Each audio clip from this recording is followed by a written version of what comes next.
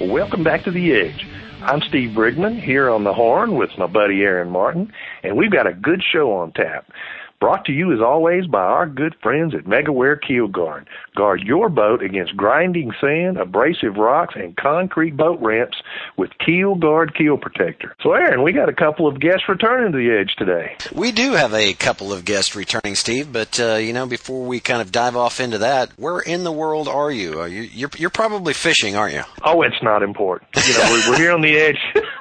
Here on the Edge today, and I just okay. I'm close to the water. Let's say that. Okay, we'll leave it as that. Well, as always, it's good to be with you, and we do have a good show lined up as Brent Ehrler is going to join us to talk a little bit about topwater, share his knowledge with us on that, and then we'll be heading down south to talk with Pam Martin Wells concerning fishing vegetation. Plus, another announcement I think that a lot of people actually have been waiting for, and certainly has been long overdue, but it's regarding the new DVD out on the Bass Edge website. So look forward to talking about all of those things. Well, we've also got some great listener questions and some exciting news from the Bass Edge family. So let's just do it.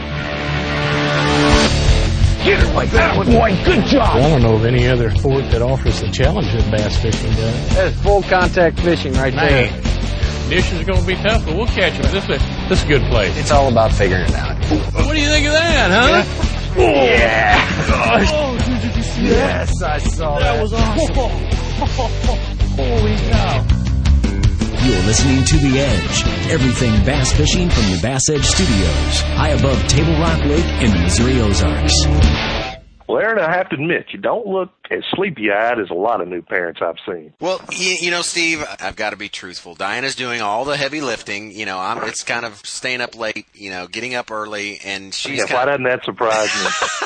she's kind of taking care of everything in between. And, of course, I'm talking about, the new addition that we had to the Martin household for those who possibly did not see that on Facebook, and that is Malia, born April 3rd, 8 pounds, 2 ounces, 22 inches long. So we are extremely excited to have her aboard. Kathy and I are real excited to get down to meet her. I'm still trying to picture you changing a diaper. I know at some point you probably do, but I don't know. I think I'd have to see that for myself. Of course, it's your second daughter, Maya, and you've already started her fishing, so I guess that's what's up for Malia when she gets old enough to hold a fishing pole. That is the plan, and of course, like most parents, I plan on making that introduction, kind of letting her run with it, and if she's anything like Maya, she'll love it when the fish are biting and be probably more interested in swimming over the edge of the boat when the activity is not quite so good. So anyway, it's regardless a lot of fun, and she is certainly just a blessing to both of our lives. Well, you and I have talked so many times about how blessed that we are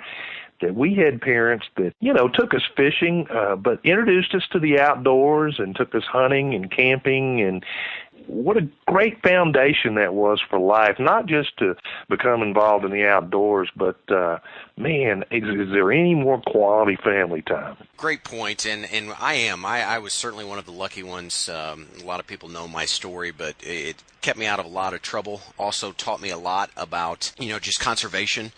Being able to pass that on to future generations. Some of the memories and the times that I've had with various family members, my dad in particular, you and I certainly been out with friends. It's just such a rewarding sport. And now, Steve, even, of course, the collegiate fishing came on very strong, and now we're seeing this huge push even at the high school level. And all I can say is it's just a good thing that those things did not exist when I was still part of the education system. Otherwise, I probably would have had a tough time graduating. I think you have to actually make your grades to fishing. Hey, I'm just glad to hear that you are now out of trouble. Oh, I'm sure you are. I think that is so cool, the high school and the collegiate levels, because just like I mentioned, I think it's like college sports, and there's some debate and question about how appropriate even college sports are, but there's a lot of kids that get an opportunity to go to college that might not otherwise have had that opportunity had they not been a great basketball or football player. And I think that's, hopefully that will result, high school fishing and collegiate fishing, hopefully that will result in more young people having an opportunity to get a good education. Well, absolutely. And I had the opportunity to go out during a couple months ago when the FLW collegiate fishing was actually in town. And, flat out, a couple of the guys that I had fished with, they just said I'd never in a million years would they have thought that they would have the opportunity to go to college and then kind of, surround that with the sport of fishing. It finds an outlet for that, and just so many benefits from that. Too many actually to be listed in my opinion, but certainly I think we're just really on the fringe of seeing what is going to come out of those types of programs. Well, that's true. And of course, I did a tremendous amount of fishing in my first college career. I went to school in Nacogdoches, right next to about a 6 or 7 year old Sam Rayburn down in Texas, and I fished a lot. Let me just say that's probably a big reason why I went back and graduated finally in my 30s. But anyway, Aaron, Season 3 DVDs. I've been waiting for this, and I know, it just brings back so many fond memories of filming all of those and all the good times we had, and man, all the good fish we caught. We had a great year. We did, and just not only the locations that we went, but the guests. We're talking Scott Suggs, Denny Brower, Boyd Duckett, James Niggemeyer, Pam Martin Wells, Jared Littner, just to really name a few. And on the DVD that we just came out with, there is actually over 10 hours of footage, Steve, a lot of footage that has never before been seen or aired on TV. We've got all the audio interviews with each of the shows, pro anglers, the highlight reel. I mean, just a lot of great things going on there. So I encourage all those emails that we've been getting over the last several months. Hey, when is this coming out? It is now live. Simply go to the Bass Edge website there at bassedge.com. And right on the front page, you're going to see the link that will click you right over into that, and you can now be the proud owner of the Bass Edge Season 3 DVD. Well, I have not seen the final product, and I'm anxious because we had such a good time, and it was so neat. I think one of the great things about that is some of the traveling we did. We shot in Florida, California, Minnesota. Well, what am I leaving out here? I mean, we went all over the place. Oh, we did. In Texas, obviously, Texas is always a major player on the Potomac. I mean, there's just so many things that come into that, and I don't care where you are at geographically. There is something in there for you, and we're just proud to put our name on this, and certainly hats off to all of the pro anglers that stepped up and really made it possible for this thing to even be able to come to market. Well, we hope we can get all that put back together and get back out there to do that again. But this has the tone of me and you sitting around reminiscing a little too much, and we've got some great anglers on board. Boy, we do. And you know what? Looks like Brent has officially called in. Let's go catch up with Brent and see what he has to say, talking a little bit about topwater. You know the importance of protecting your investments, so why use anything other than the toughest keel protector for your boat? Grinding sand, abrasive rocks, and concrete ramps are no match for our patented technology. Keel Guard keel protectors are made tough and made to stick. Their do-it-yourself installation takes less than an hour, providing the most dependable, most trusted keel protection for your boat, guaranteed for life. So give your boat the performance edge. Put on the protection the pros pick. Keel Guard keel protectors. Hey, Edge listeners, this is Terry Backsay. Hi, I'm Jamie Cyphers. I'm Denny Brower. This is Michael Murphy. I'm Randy Howell. Hey, this is Kevin Van Dam, and you're listening to The Edge. Well, joining us today is returning guest and really kind of expert for Bass Edge, and that is Mr. Brent Ehrler. Brent, welcome to the show, man. Hey, thanks for having me. Thanks for having me on again. I appreciate it. Well, Brent, the other day I read a piece where the writer said you were fishing better than anyone on the planet. Hey, and by the way, congratulations on another win at Lake Hardwell in March. Thank you. That was a very fun term at Hardwell. Really just a lot of fish in it, and a lot of big spotted bass, a lot of big largemouth, and it's a fun pattern lake. You kind of run around the lake and fish something that looks similar to, if you find them doing one certain thing, you can run around the whole lake and catch them that same way. So it's really a fun place to fish. Of course, and seeing you at top of the leaderboard is nothing new. You've shown just enormous consistency out there on the FLW trails. Talk to us about consistency. What do you think makes you a consistent angler and sets you apart from other anglers?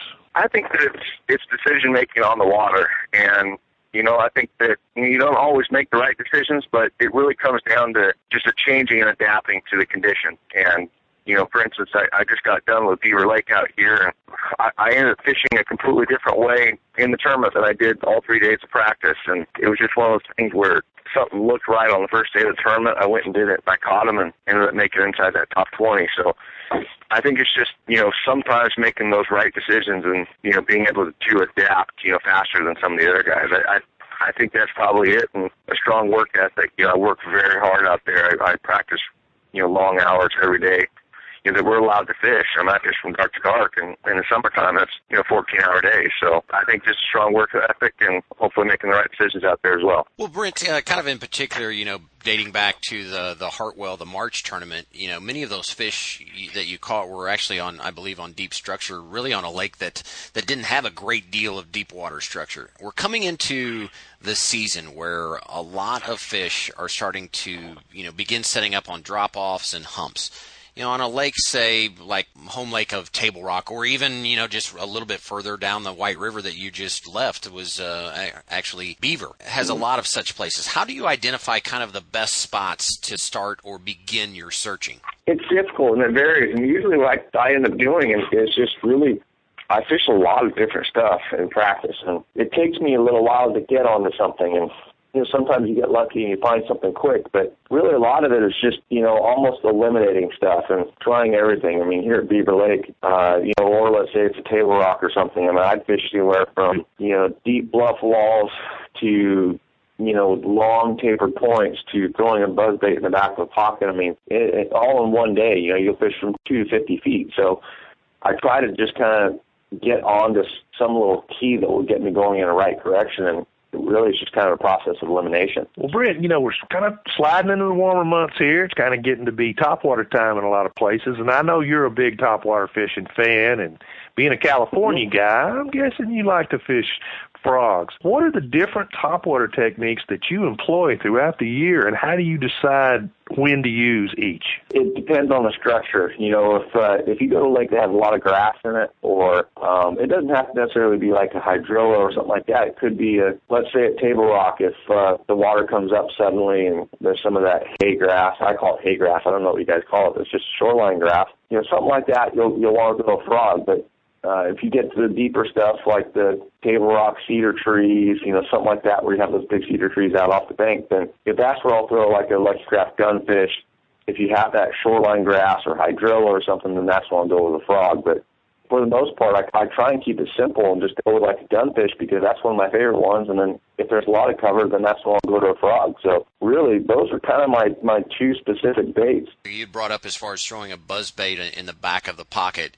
Can you break down, I'm always a little bit confused on how to break down, a buzzbait versus, say, a frog or like your gunfish, which is going to resemble more of your stick style, topwater. Gotcha. The reason why I went with the buzzbait is for some reason, early in the year, they'll bite a buzzbait better than they will a walking bait or a frog or something like that. And I don't know what it is about a buzzbait. You could pick that thing up in the middle of wintertime and catch a fish on it. And for some reason, early season buzzbait and, kind of around that spawn seems to be very popular. And that's kind of the reason why I picked it up. But believe me, I made 5 casts with it. I put it down and knew that wasn't the direction I was going to go.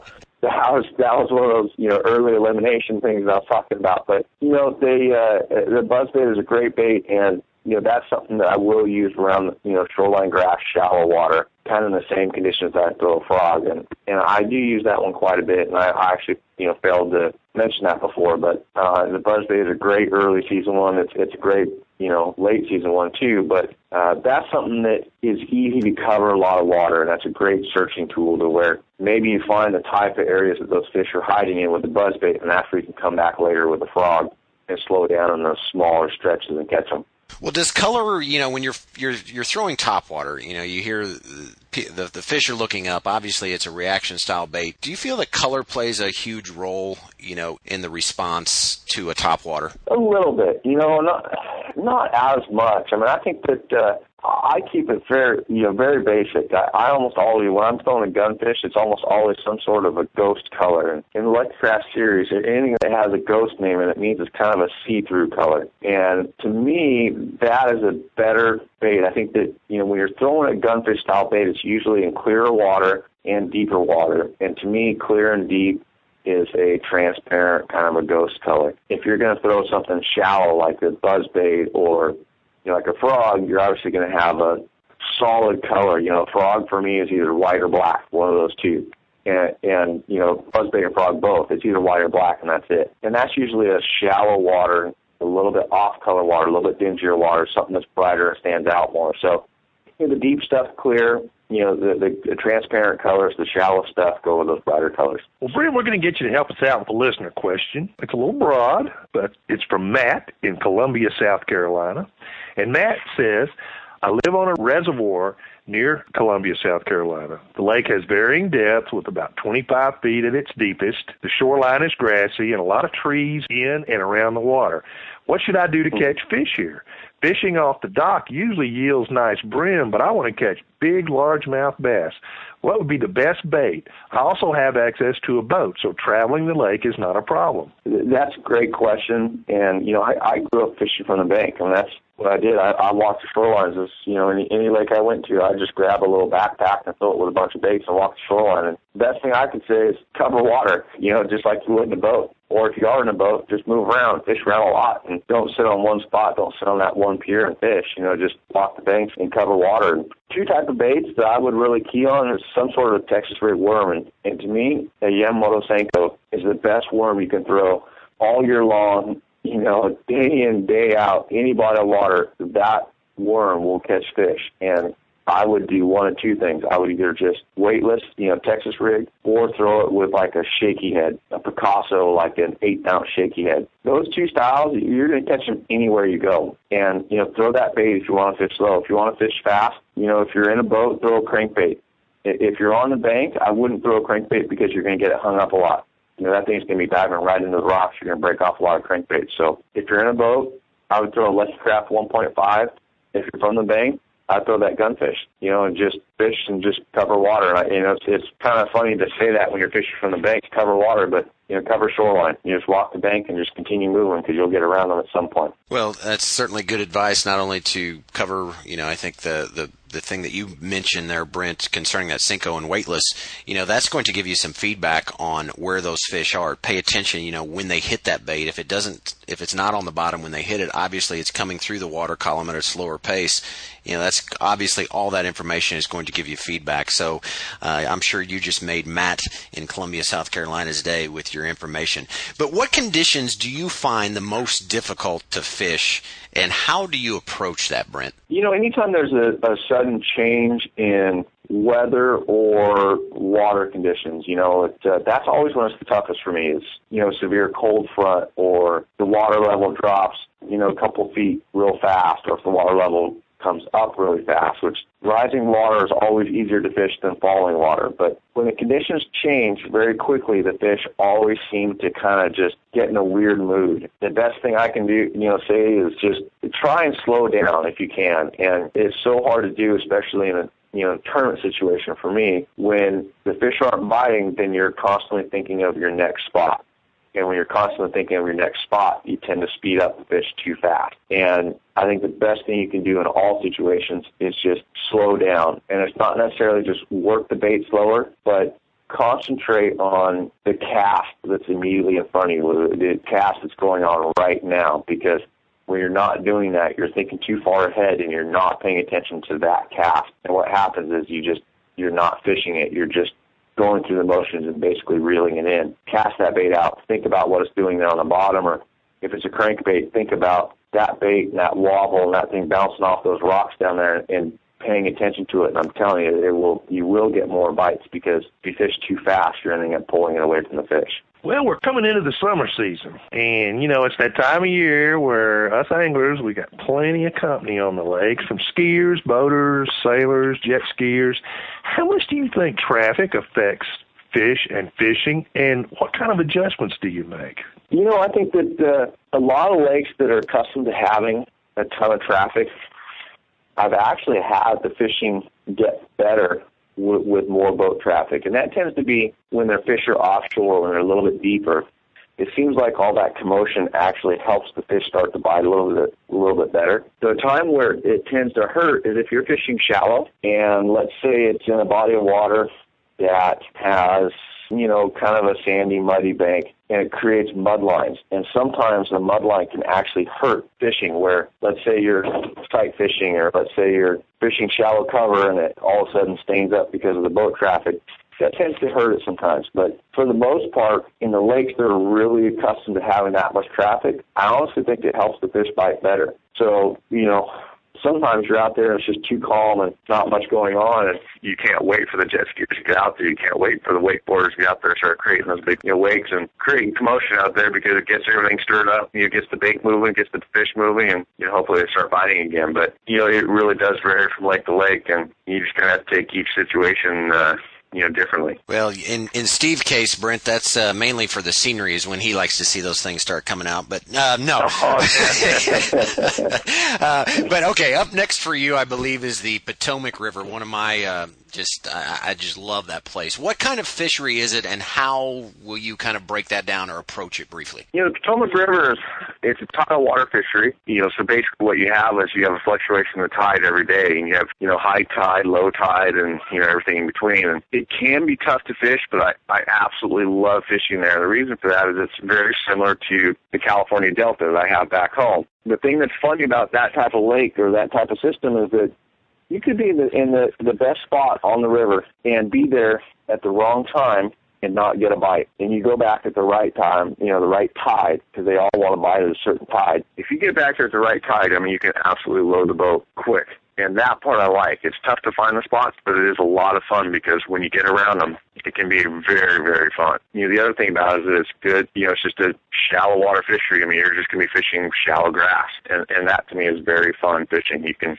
flip, you can throw reaction baits, and you can just fish in that 0 to 4 feet of water. It's just a real, very fun fishery. Well, of course, you mentioned California and that it, fishing out there in some of the tidal waters is similar to the Potomac. Do you think tidal effects are pretty similar on most bodies of water, or do you think that there are particular bodies of water that tides affect fish differently?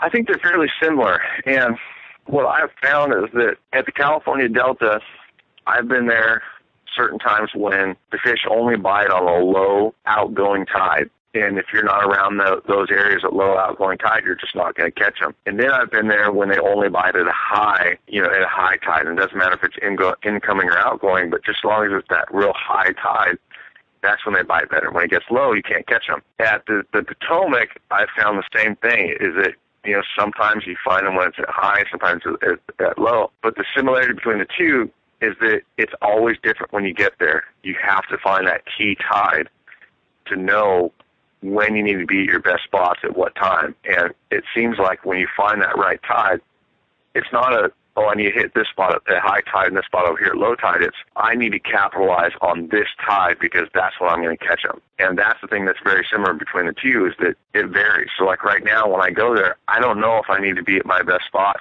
at low tide. I'm going to have to go out and fish that first day and just be aware of, what tide these, my bites are coming at, and just know that that's going to be my time. I have to be at my best areas at that time. So it varies. And again, it's one of those things you don't know from year to year what it's going to be. Well, as always, Brent, all good stuff. Before we head to break, is there anything that you would like to share with the listeners before we let you go? I don't think so. I think that, I guess I'm fairly close to you. You guys are pretty close to Table Rock, right? Oh, yes. Yeah, we were right on Table Rock.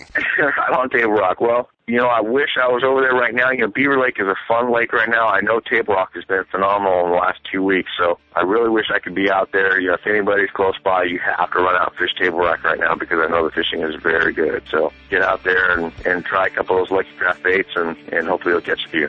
Well, consider it that you have an open invitation anytime, Brent, and certainly look forward to talking with you again, and we wish you continued success on the trail. Thanks so much. Thank you. I appreciate it. At Legend Boats, we have one agenda: to build the finest bass boat on the water. It's our passion. Our hand-laid hulls and zero-tolerance stringer and transom system give you a smooth, dry ride, even in the rough stuff. The Alpha 211 with its massive fishing platform. The Alpha 199, fast and stable. And coming soon, the Alpha 191, a 19-footer with a style, attitude, and a price value all its own. Legend Boats. Catch the wave. Ride with a legend. Patented in 2000, perfected over years of testing and real-world punishment, the Power Pole is the ultimate shallow water boat positioning tool. Swift. Power Pole deploys in seconds from anywhere in your boat. Virtually silent. Power Pole won't spook wary fish. Secure in strong currents or gusting winds in up to 8 feet of water. Engineered to take it with a lifetime unconditional replacement guarantee on the spike. Power Pole. Swift. Silent. Secure. Visit PowerPole.com to find a dealer near you. It is always so great to hear from Brent. He is on fire right now, but really that's not unusual because he's just so consistent out there. Well, he is, and he's very methodical, brings in a lot of his pre-practice plans, I think, is really what places him in a top echelon of bass fishermen that are out there. And like you said, I think consistency is the best way to describe him. And certainly, he does not bookend himself into just always using one particular bait. Like he told us, he keeps an open mind and is willing to do whatever it is that he feels that the fish are going to respond to put him in a position to win the tournament. Well, it's great. I can't wait to have him back. Well, Aaron, we got another listener question, and I'm going to let you answer this because I know you like to use braid, and I'm not a huge fan myself. And this is from Ben, and this is cool, from Idaho. I think it's our first question from Idaho, but this is Ben from Star, Idaho. And Ben wants to know, when selecting a braided line for a casting reel or a spinning reel, I've noticed that some of the boxes specifically designed for each type. What makes braided line specific to one type of reel? And can I buy one type and spool up either reel? Thank you. Well, Ben, certainly congratulations on having your question chosen for one of the questions chosen for this week's BassTackleDepot.com. And in doing so, you are going to receive a $25 gift card to spend however you choose. But the best advice that I could give you and pass on is that when I'm selecting braid, a lot of it comes down to being able to cast that. And it depends on if you're using that for a spinning reel or if you're using that in a heavy flipping situation to punch vegetation. One of the things that I always do is take, how you have a little bit of that that's protruding from the box so that you can actually see the color, you can see the texture, all that type of stuff. I'll pull a little bit of that out, and then I will actually bend that or try and put a kink in that. I'm looking for something that has less memory, meaning it doesn't have quite as much of that wax or that coating on it to where it's going to reflex back into its original straight line position. Reason being is because that can present a lot of problems of being able to make long casts, especially when it comes to spinning reels. As that comes off, you want that to come off freely, and when it has that extra memory or that stiffness or that coating, however it is that you want to phrase that, I've really had some complications with that. Steve, you bring up as far as using braid. Braid is actually kind of one of the things that I stayed away from early on. But then I had, through several discussions and just also experience of getting out, trying it, experimenting with it, I've really learned to appreciate the effectiveness of braid, not just for fishing vegetation, but really even more so, believe it or not, using on my spinning reel for applications such as drop shotting, for applications such as throwing that shaky head. Those two in particular, most often, people don't associate braided line with using in a light line or a finesse style of bait, is because of stretch. When I am sitting over top of fish, fishing vertically, drop shotting, there is no stretch. So if you're trying to bring a spotted bass that you're catching in 40 or 50 foot of water and you're fishing vertically, we know that those fish are coming from below. They're hitting that bait very fast. When you set that hook, you want no stretch so that you can drive that hook through the side of those fish's mouth. Also, when using, let's say, on a shaky head, same thing. How many times have we heard one of the biggest frustrations when people are throwing a shaky head is they lose fish? And I firmly believe when you're fishing for smallmouth, whose mouths are very hard, using that light wire hook that's smaller in diameter to be able to get that hook through the side of that mouth, braid, no question, helps you feel more bites, and it's going to help you get that hook driven through the side of the mouth. Now, I do not run braid all the way down to the actual hook. What I'll do is put about 8 to 10 feet of fluorocarbon line using a blood knot, tie that onto my braid, which is my main source of line that's actually held on the reel. This way here in the clear water reservoirs, it's going to cut down on them being able to see braid, because we all know braid obviously is more noticeable in water versus fluorocarbon. So, Ben, hopefully this is going to help you, but that's really some of the tricks that I use when selecting braid, regardless of the application. Well, there you go. Kind of everything you ever wanted to know about braid. You know, I was talking to Rick Clun not long ago, and he mentioned that he thought braided line puts off more vibration in the water. So there's times when he won't use it, just when the fish are very, very sensitive, that he goes away from it for that. So, you know, I take his word for that for sure. Absolutely. And, you know, I don't think braid is by no means is it the cure-all. I don't like, when I'm fishing around a lot of wood, I don't like using it because it will, if you're throwing over logs and stuff like that, it does actually cut into the wood. Therefore, I tend to hang up baits a lot more. Obviously, those super lines are very strong. They last forever. I do find, especially, you know, on my casting and spinning reels alike, I typically don't use near as much line when using braid because it lasts so long. But regardless, like I said, Ben, hopefully you can take something from there that'll help get you positioned up there in Idaho as far as when to use braid and how to make that choice. And once again, congratulations for receiving that $25 gift card to BassTackleDepot.com. Steve, once again, we're just moving right along, and we have Pam Martin Wells on standby to talk a little bit about fishing vegetation right here on Bass Edge Radio.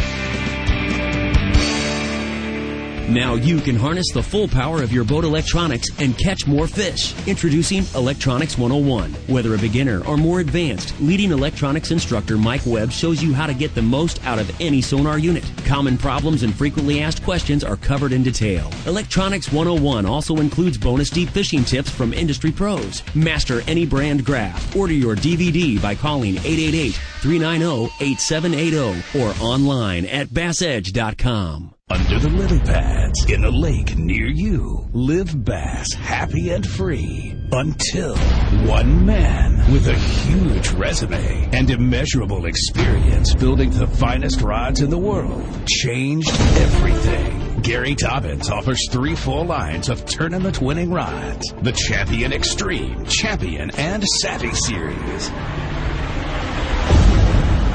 Dobbins Rods, when fishing is more than a hobby. Hi, I'm Moses Mokuahi. I'm Sean Hernke. Hi, I'm Jared Littner. Hey, I'm Brent Ayler, and you're on the edge. Well, Pam, it's certainly great to talk to you again, and I hope you're doing well. How in the world is Steven doing? He's mean as ever. No, he's doing good. We're, we've been doing a little fishing and having fun and just enjoying life. Well, that's what it's all about. You know, Pam, it got me to thinking prior to our interview. You know, we just came out with the Bass Edge Season 3 DVD where we were fishing, actually, I don't know if you remember that, down on the St. Johns River and paying close attention, obviously, to the tides. And we're talking earlier to Brent Ayler about tidal influences. You know, I'd kind of like to know what your strategy is to fishing a tidal river. And, you know, let's just take the St. Johns, for instance. Well, to be perfectly honest with you, Aaron, tide really messes my little pea brain up because it's never as predictable as the book says it will be and we think it will be because it's all influenced by wind, the moon phase, this and that. And I'll pay attention to it and look at various things, but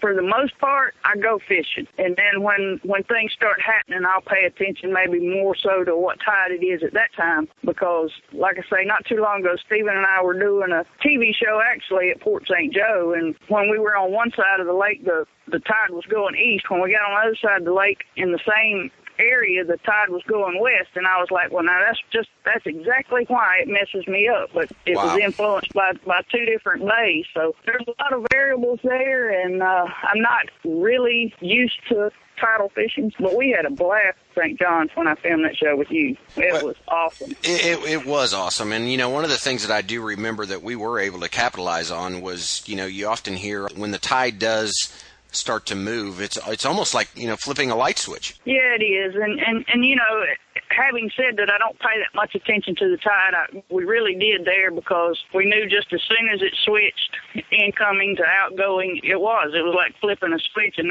those big fish just went to feeding like crazy. And, you know, bass are opportunistic, however I want to try to say that. You know, they just sit there and lay and wait for that current to bring the food to them. Well, Pam, you're known as one of the very hard-working anglers in this business, and I'd like to hear you tell some of our younger anglers, what do you do that makes you so successful that some of the young guys might not realize? Well, the first and foremost is believing in what you're doing. If you don't believe in what you're doing, I do a lot of homework, I do a lot of studying, internet, magazines, TV, you name it, I do it. And but like I say, the biggest thing is being confident in what you're doing. For example, if I'm in the boat with somebody and they're just catching fish on a purple with pink polka dotted worm or whatever, and I put one on, I don't feel like I'm going to catch fish on it, I'm not going to catch fish on it. I mean, you got to have confidence. Well, and I know that was certainly true, when we've fished together in the past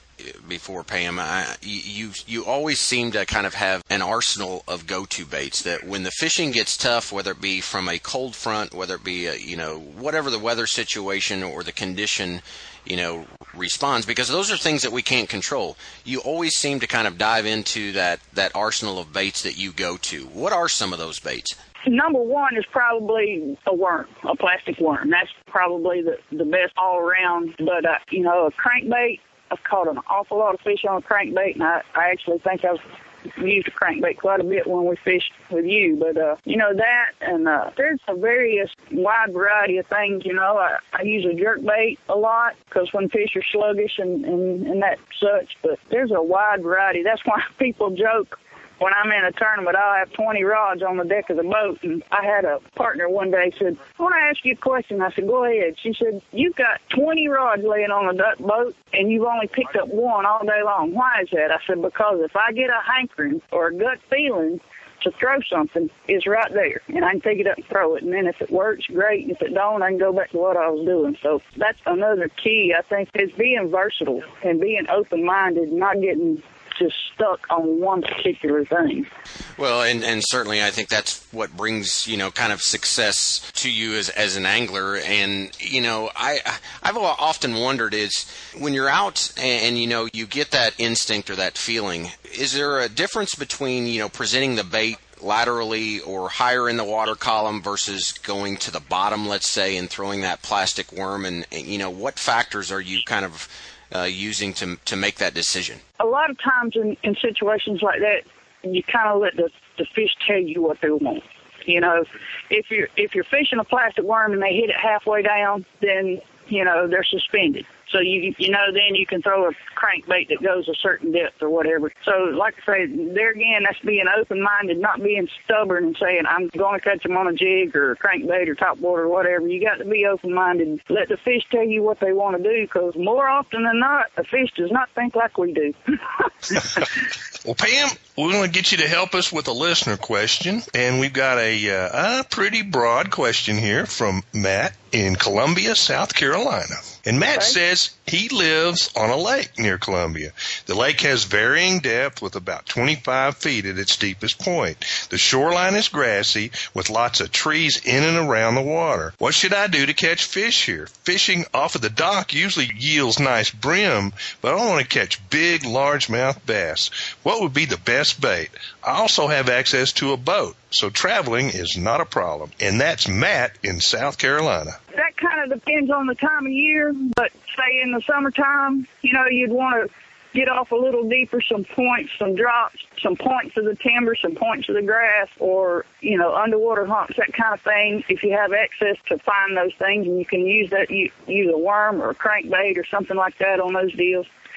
If it's in the springtime, of course, they're going to be up shallow spawning, so that's when you really want to concentrate on the grass around the edge, even especially when the brims start bedding during the summertime. The bass come up and they feed on those brims, so a lot of times we'll catch big bass around brim beds. Well, at that time, Pam, are you, when those brim are up shallow and you say the bass are feeding, do you change your bait colors or your presentation to match more of the brim, or are you sticking with more of your traditional shad, baitfish, crayfish style of bait? No, I'll go with something that's more brim colored. A lot of things that have orange in them works well around here anyway. Little topwater baits and stuff.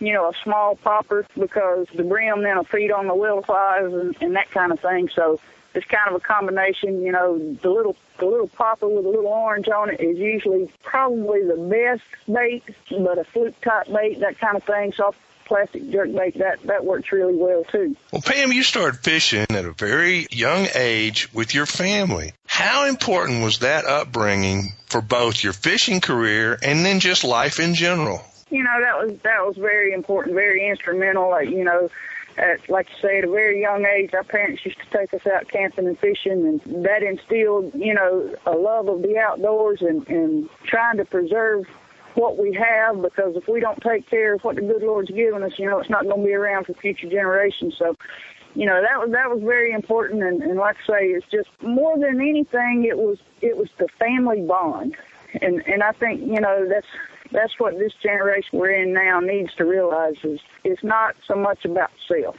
We need to get back to the family unit and get out and enjoy the outdoors. And you'd be amazed what you can see and hear and do out from in front of a computer screen or a TV screen. Boy, that is for sure, Pam, and certainly I know that, you know, I was one of the lucky ones in being introduced to that at a young age. I certainly second what you just brought up. And, you know, speaking of kind of your background and where you reside now, you know, it's no secret that you guide on Lake Seminole in southern Georgia, and it's one of those vegetation-filled lakes that we talked about a little earlier in the interview.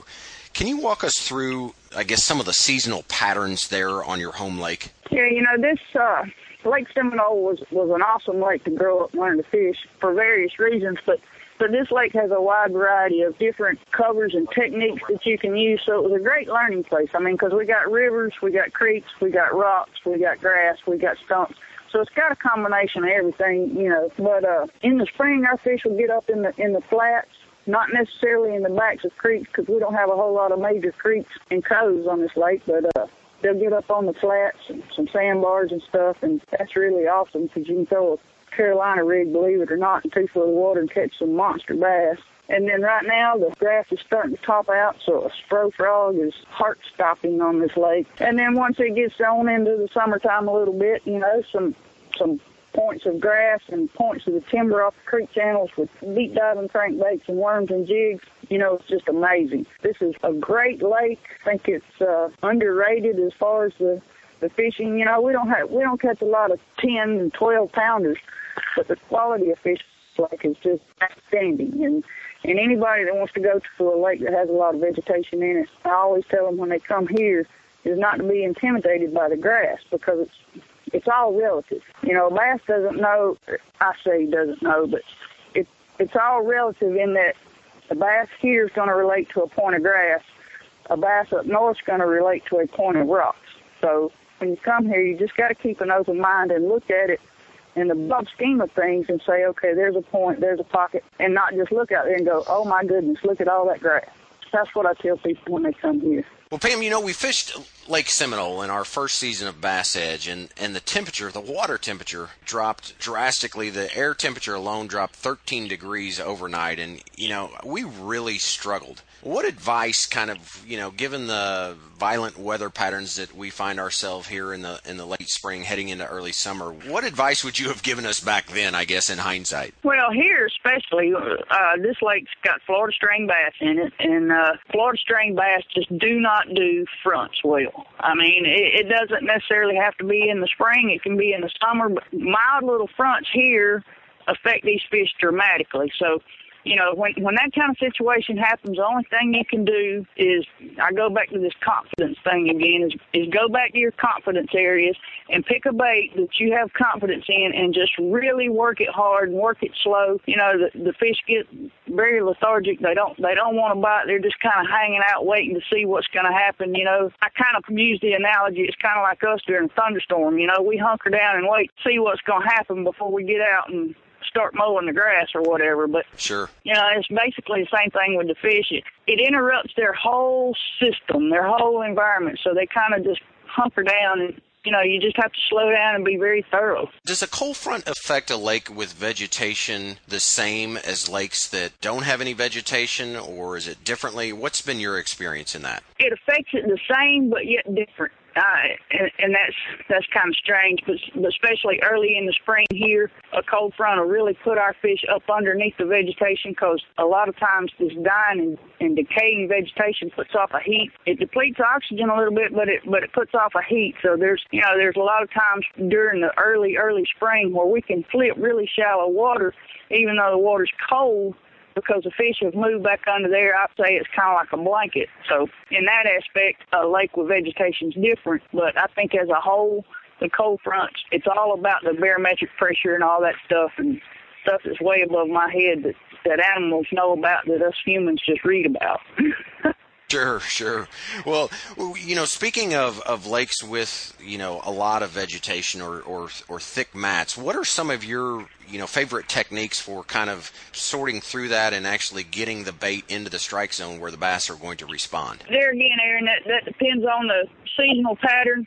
But like during the summer, we'll use a spro frog, or flip the mat. And then you kind of got to pick it apart and see if they're on the edges or up in it. And we've even had to go up to 1.5 ounce tungsten weight. So sometimes it's a slow kind of fishing, but once you find them, they're usually grouped up. And if you could take all the vegetation away and go over it with your depth finder, you'll find that there's something there. There's a point there, there's a ditch there, there's something. So, like I said earlier, it's all relative. We just can't necessarily always see it. But when you're fishing that kind of thing, you need to pay close attention where you get a strike, when you get a strike, concentrate on those areas, and then that way you can eliminate 90% of the grass. Well, and you kind of lead me right into my next question, because I've been to a lot of lakes, like you have down there, full of vegetation, and sometimes, it's just a feeling of being overwhelmed because it all sort of looks the same. Help me out a little bit and elaborate on kind of what you just alluded to. Where should I start to figure out a lake like that? The best thing I can tell you is take the seasonal pattern. Like I said, it's relative. The structure is relative, whether we're in the south with grass or up north with rocks. So if you're coming from an area in that particular time of year, whatever it may be, you would be fishing a point of rocks or whatever, or a pocket or a cove or a ditch. You'd look for the same thing down here in the grass. Like I say, it's all relative. You got to look at what they're relating to rather than look out there and just see this mass amount of grass. So you got to pick out a pocket. You got to pick out a point. You got to pay attention to your depth finder, and if there's little depression, those kinds of things. So essentially, it's no different than, let's say, like a lake that has a tremendous amount of docks, private and commercial docks. It's really not per se just the individual dock. It's the contour that is basically lying under the water surface and kind of how that relates to the ambush points and the terrain underneath the water. That's exactly what I'm trying to say. But it's overwhelming when you come here and all you can see is 10 acres of solid grass. But, you got to put it all into perspective. Well, in closing, Pam, because I know we're about out of time here, but one of the things that you just mentioned a little bit earlier was referencing, the use when you're punching mats and flipping, the use of a tungsten weight. Why is tungsten so important, and why is that your preference over the traditional, more lead weights? Well, there's a lot of different things, but first and foremost, when you're flipping and that kind of thing, tungsten is considerably smaller than lead, so it goes through the vegetation in that a lot easier. But also, it's much harder than lead, so it transfers the feel a lot better. Once you wiggle a lead weight down through the grass and stuff, it's all just kind of dull per se. With the tungsten, you can feel just about everything in the slightest little bite because it's so hard. It transfers the vibrations and whatever, and you can feel a lot better with the tungsten. Well, that's all good stuff, Pam. I wish we had more time, but as always, consummate professional, thanks so much for sharing your information, and wish you the best of luck in the rest of the season, and look forward to having you again right here on The Edge. Thanks, Aaron. Why did they consistently win? Why did they know about all the latest and greatest baits? BassTackleDepot.com, of course. BassTackleDepot.com is your headquarters for all your bass fishing needs. With over 100 different manufacturers in stock, including Dobbins Rods, Bassaholics Clothing, Boat Bling Cleaning Products, Black Dog, Pepper Baits, Gene LaRue, Jackallure Company, McCoy Line, not to mention a talented staff of hardcore anglers, ready to assist your every need. It's no wonder Bass Tackle Depot is where the pros shop. You know the importance of protecting your investments, so why use anything other than the toughest keel protector for your boat? Grinding sand, abrasive rocks, and concrete ramps are no match for our patented technology. Keel Guard keel protectors are made tough and made to stick. Their do-it-yourself installation takes less than an hour, providing the most dependable, most trusted keel protection for your boat, guaranteed for life. So give your boat the performance edge. Put on the protection the pros pick. Keel Guard keel protectors.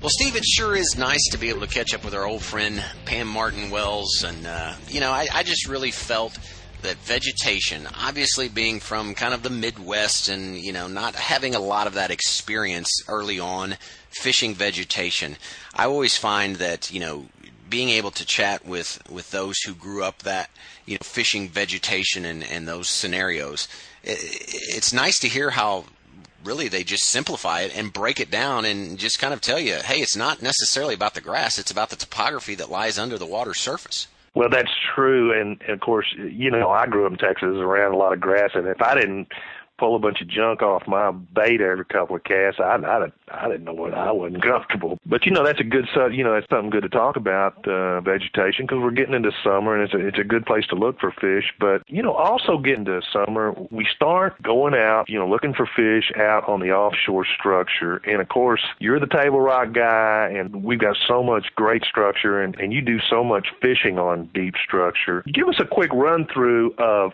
how you approach structure when you start looking, and what kind of structure you're looking for. Well, seasonal conditions. Here we are in May, in parts of the country, specifically in the Midwest. Obviously down south, the spawn's already over, so it's full-blown post-spawn. There's a few lagging spawners here in the Midwest, but you get further north, you're still dealing with the spawn, some pre-spawn, and obviously heading into post-spawn. But I really believe once the spawn is over, independent of where you're at geographically, structure is the number one key that you have to look for.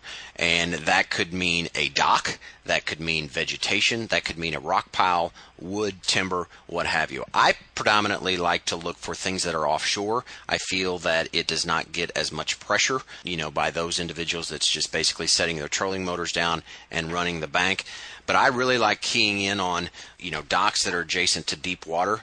Anything that has the ability for fish to move up and down or vertically in the water column to where they don't have to swim a long ways off of a flat. I want it adjacent to deeper water because I feel as that water temperature warms, that is ultimately where they're heading for the kind of the summertime haunts, if you will. And, I think also as the weather changes, here we are in May, kind of violent weather patterns that's going on. You always have a front that's moving through at some point in time. I believe, you look at that trifecta that we talk about so often, meaning security, comfort, and food. All they have to do is just move up and down vertically, and if they're adjacent to that structure, it provides an ambush point to be able to ambush whatever prey it is that they're seeking out. So, that's what I'm looking for. As far as baits, if they're more lateral or suspended in the water column, then obviously I'm going to go with a deep diving crankbait, even throwing a drop shot, trying to set over them vertically. Perhaps they're suspended over some submerged trees that's down deep, or just bringing a spinnerbait or something like that, jerk bait or a swim jig, I think is often overlooked,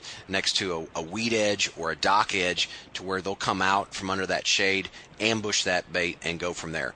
We then go over into more of the timber, Steve, and one of your old favorites is just the plastic worm. I love taking a big giant, 10, 12, 14-inch plastic worm and yo-yoing it through those treetops, and that's another good way to be able to target suspending fish in that structure. So a lot of different things to throw at you, but those are certainly some of my favorites. Well, and of course, growing up in Texas and then moving up here to these highland lakes, one of the things that strikes me about that is that here we have these enormous drop-offs and these huge humps because we fish on flooded hills. But, in Texas, I was always just amazed at how minor the structure could be that would hold fish, whether it be like a ditch, a hump, or a drop-off. It could be just a few feet to hold fish. I remember one of the best days of fishing I ever had on a hot July day on Lake Fork, and we were catching fish over a hump that was like 2 feet tall.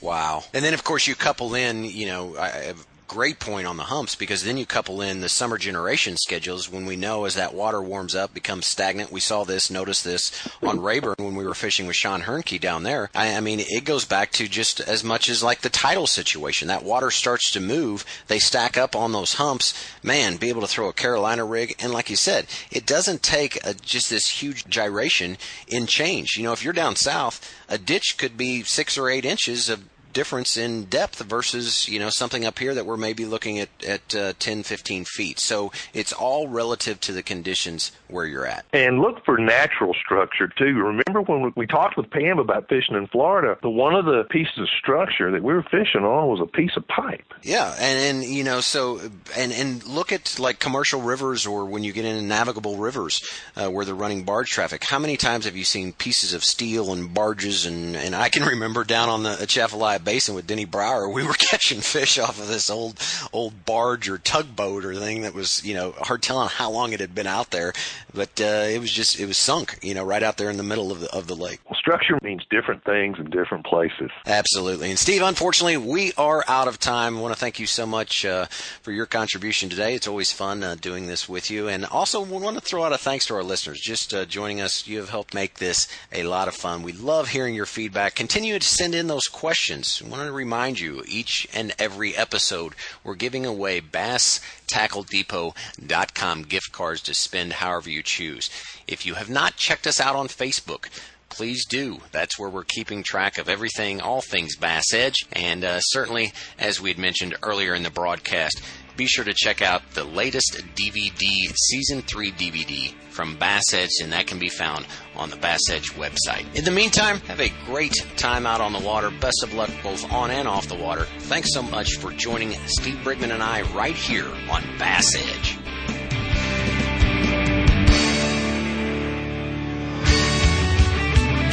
The Edge is presented by KeelGuard Keel Protector. For more information on Bass Edge or to shop at the Bass Edge online store, visit www.bassedge.com. And be sure to be with Steve Brigman and Aaron Martin right here on another episode of The Edge. Brought to you in part by Legend Boats, BassTackleDepot.com, Power Pole, Dobbins Rods, Mercury Outboards, and Rapaholic.com.